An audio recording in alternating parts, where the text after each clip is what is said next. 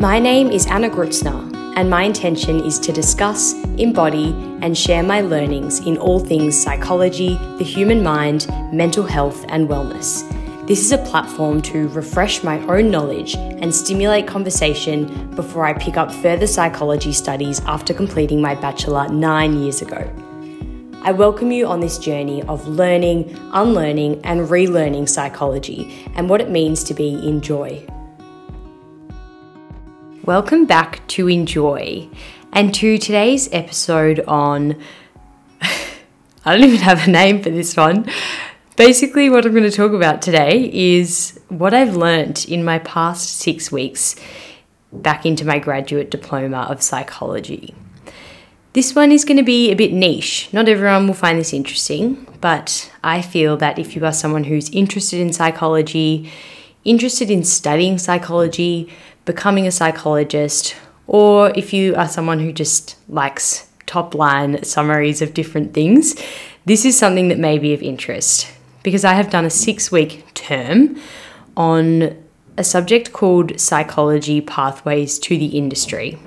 Although this subject isn't really relevant to me because I'm already working full-time in an industry that I love, I took this subject and I got so much out of it, so I wanted to share some of the key takeaways. We focused on the graduate attributes of psychology students. So these were things that psychology students need to develop, things like values, communication, research methods, and we also looked at accreditation pathways. So if you're looking to become a psychologist, there's 2 different pathways. There used to be 3, but now it is basically 5 years studying plus 1 year internship and then an exam. Pathway 2 is the higher pathway, and it's 5th and 6th year master's, PhD, or a doctorate. So after you've done that, either 6 years higher or 5+1, you can also choose to specialise in any number of different psych pathways. And one thing I learned, and one thing that we'll talk about, is the fact that there's actually 9 different fields of psychology. And in fact, there's even more than that. These are just the ones accredited with APS, or the Australian Psychology Society? APS, I'll have to fact check that one. What else did we talk about? We spoke about reflection.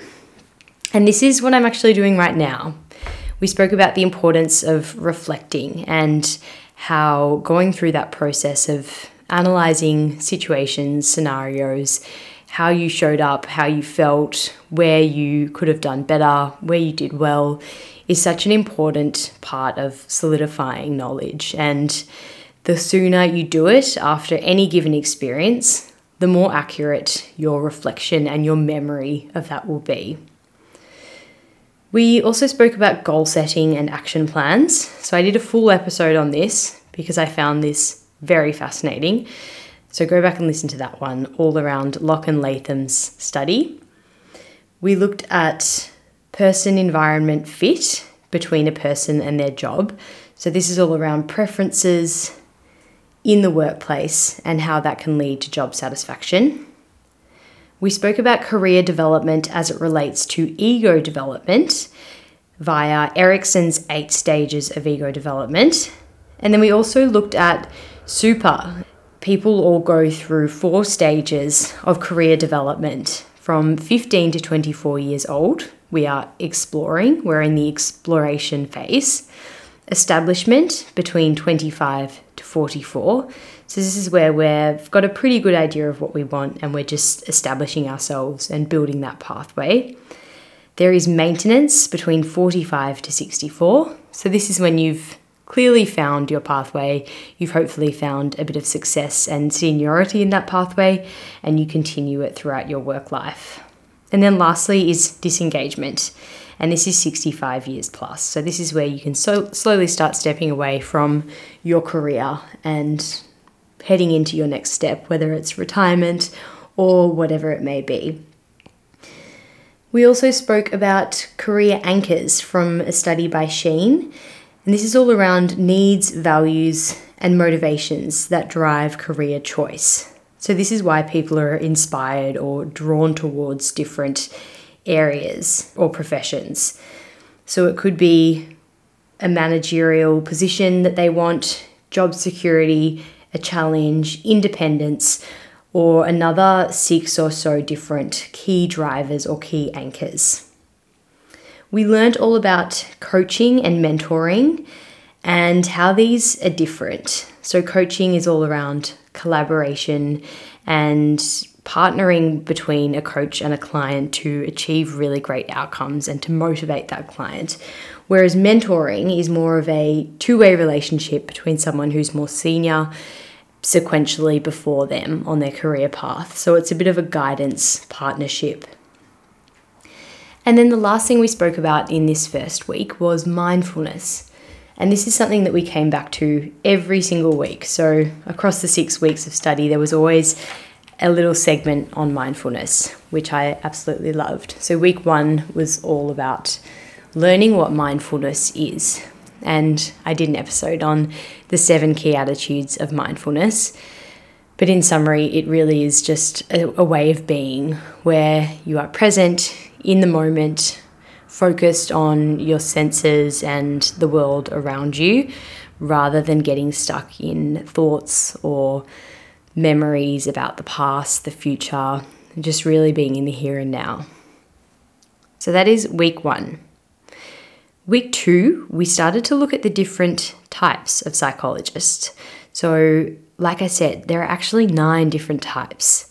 There is a clinical psychologist. I think this is where most of us go, or where our minds go when we think about a psychologist. So these are the people dealing with psychological problems, specifically mental illness. And then there is a clinical neuropsychologist. So they look at the brain and all of its functions like memory, learning, attention, language. And a clinical neuropsychologist looks after a lot of brain dysfunction and things like degenerative brain diseases. There is counselling, and this is a very therapeutic type of psychologist that treats a wide range of problems, but generally they're less severe mental health cases than, say, a clinical psychologist. There is a community psychologist, so they look after communities and individuals within them and any systems or structures that may govern those individuals. So they may focus on particular areas that, say, have a problem that is reduced to that area or specific to that area, like homelessness or immigration. There is educational and developmental psychology.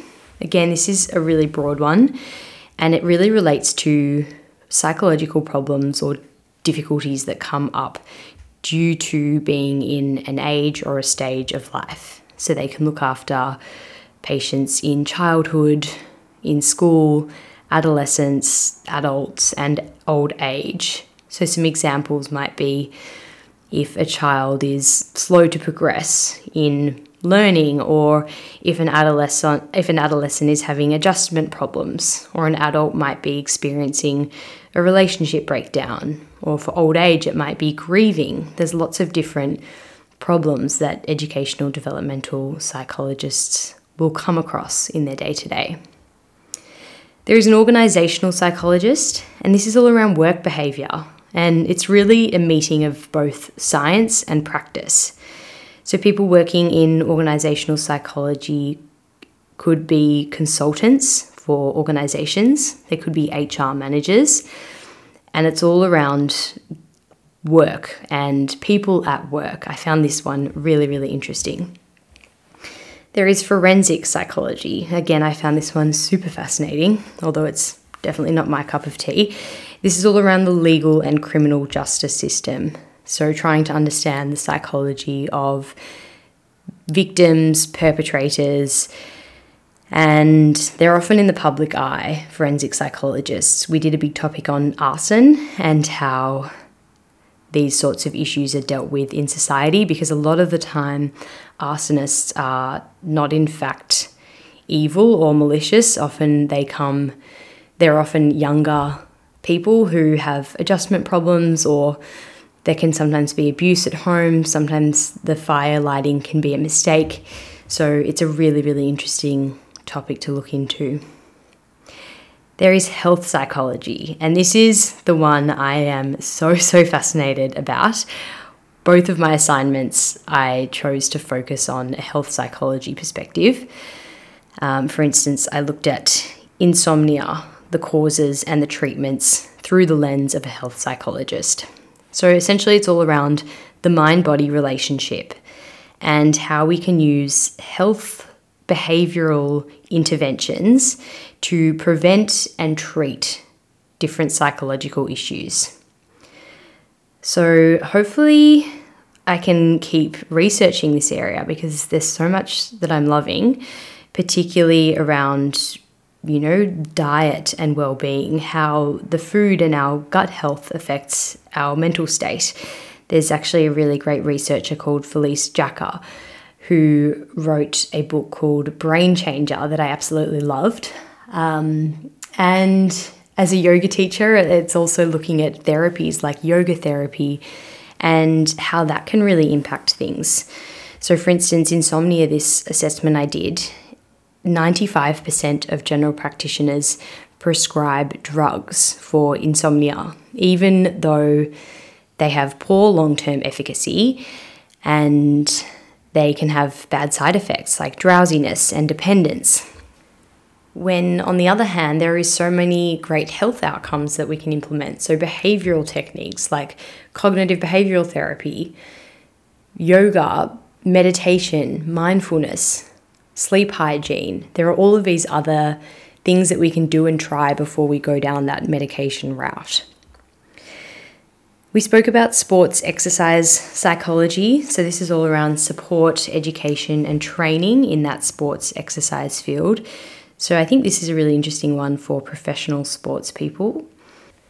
And that is all of them. So clinical neuropsychology, counselling, community, educational, developmental, organisational, forensic, health, and sports or exercise. Another topic we looked at was groups and teamwork. We spoke about how groups cooperate, what happens when groups get into this thing called groupthink, where they don't really look to outside opinions and they rely very solely on the opinions of the group and the different impacts that can have. And we spoke about different roles that people can play within a team depending on their personality types.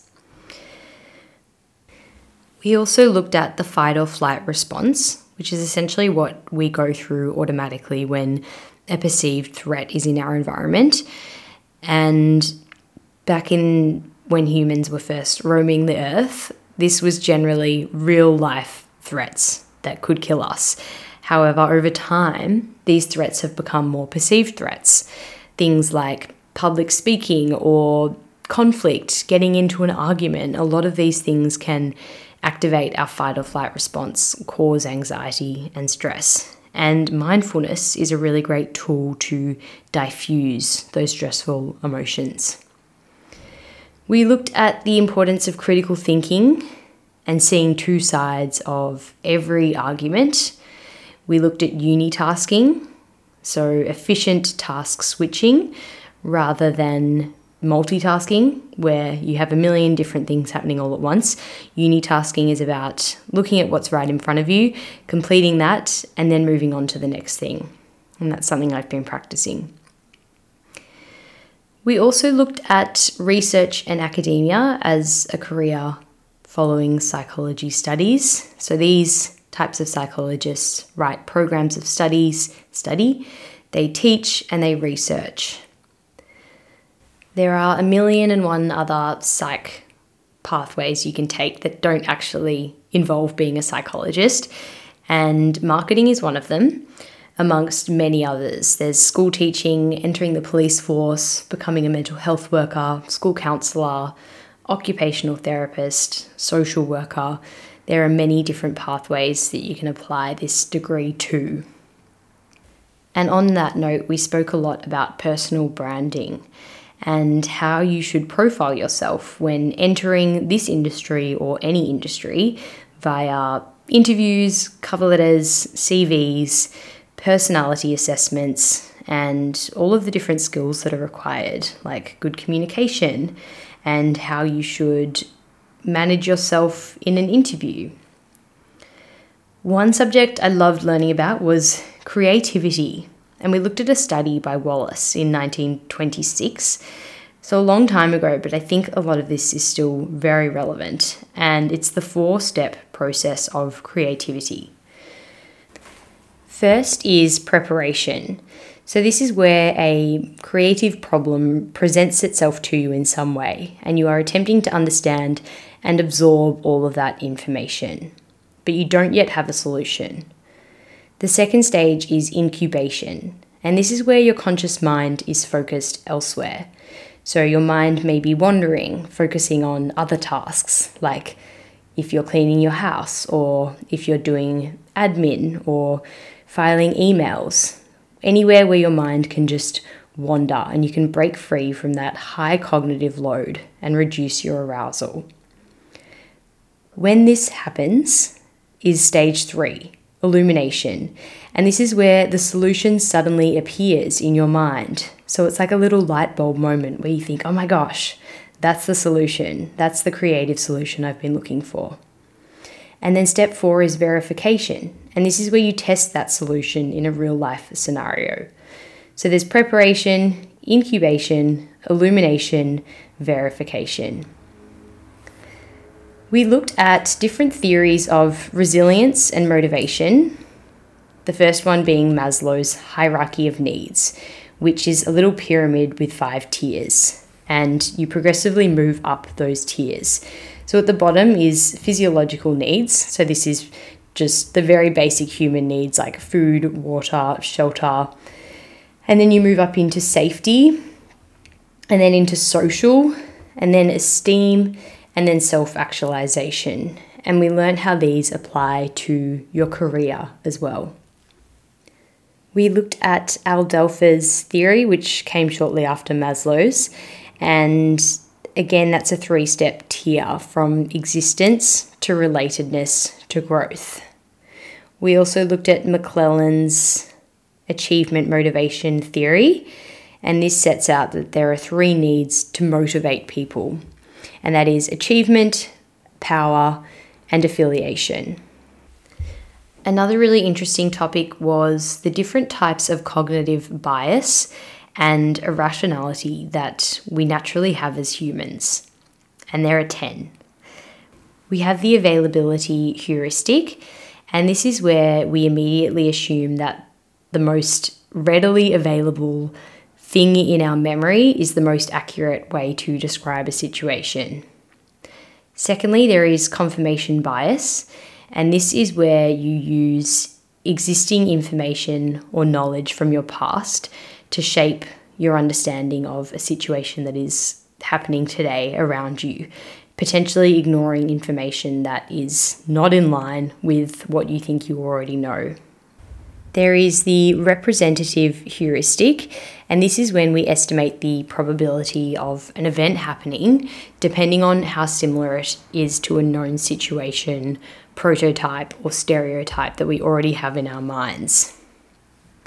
There is the homogeneity effect. Don't know if I'm saying that right. It's always been a tough word for me. And this is where we immediately liken someone in an outgroup as similar to someone else in that same outgroup. And we see those people as being really similar to each other while seeing ourselves in our in-group as very diverse. The 5th type is stereotyping. And this is where we automatically assume that people from a certain subset of the population have certain traits based on belonging to a group of some sort. There is the social desirability effect, where we automatically assume that we have certain traits that are desirable in some way or another, so we focus on the good when talking or thinking about ourselves. There is the planning fallacy, and this is our failure to estimate how long it will take for ourselves or another to do a task. We assume that we can do it in a much quicker time than we actually can, and we assume that someone else will take a lot longer than what they're actually capable of. So it's that 2-sided planning fallacy. There is the identifiable victim effect, and this is where we resonate or sympathize a lot more with one single victim who has an identity, a personality, something that we can see and relate to, as opposed to broad statistics. And this is why often it's much easier to cognitively push away things that are happening overseas or away from you that are not in your immediate sphere. Number 9 is the fundamental attribution error. And this is where we assume that things happening outside of our world are responsible for issues happening in our inner world. And on the flip side, it's where we identify someone else as being their own problem. Lastly is the bandwagon effect. And this is where we jump on the bandwagon. And if someone has an idea or a group of people have an idea, rather than thinking rationally and independently, we just jump on and follow the lead. So that is all of the cognitive bias and irrationalities of humans. And there are some other ones to touch on, which includes prejudice, which can be both covert or overt forms of discrimination. And Langlois, I don't think I'm saying that right, Langlois in 2000 actually did a study on how humans, both adults and children, favor better looking people or people that are more physically attractive. We looked at status and competitiveness and how humans naturally form hierarchies in society and the importance of leadership and the effects of socioeconomic status on our status as people. We also looked at individual strengths and the topic of positive psychology, which is the scientific study of happiness and well-being. I absolutely loved this subject, and I will definitely be doing more on this and giving more airtime to this part of psychology. But we looked at a growth versus a fixed mindset and how a growth mindset is really important to employ because that is the mindset that allows us to think beyond our current situation. For instance, is intelligence something we are born with or is it something that we can develop? A growth mindset would indicate the latter. We also looked at happiness, and Sonia Lyubomirsky from the University of California found that 50% of our happiness is attributed to our genes, 10% to our life circumstances, and 40% to intentional activity. This one blew me away because I think so many of us assume that our life is dictated either by our DNA, our genes, what we're born with, as well as our life circumstances. For instance, if I get this promotion, I will be happy. If I reach this goal, if I have a partner, if I have a baby, if I get married, then I will be happy. And only 10% of our life circumstances are able to affect our happiness, and 40% can be changed through intentional activity. And what she found was the correlations between happy people and good relationships, gratitude, helping or philanthropic behaviours, optimism, presence, savouring pleasures, a spiritual practice, physical activity, and setting goals. All things that I am obsessed with and so passionate about. And that leads me into flow and savoury. So flow is essentially when we are completely absorbed in an activity and we completely lose our self-awareness. This was looked at by Csikszentmihalyi, I think is how you say it, in 1990. And this is something that I actually feel when I'm doing my podcast. Sometimes I will just sit at my desk for hours and hours upon end. I will not get hungry, thirsty, tired. I just sit here editing, recording, planning. I absolutely love it and I'm in my flow state. There is also a state of savouring, and this was looked at by Bryant and Veroff in 2007. And it's sort of the opposite to flow in some ways, but it's still a very pleasant and pleasurable experience. And it's where we intensify positive experiences by really mulling in all of the details, the thoughts, the feelings, the sensations.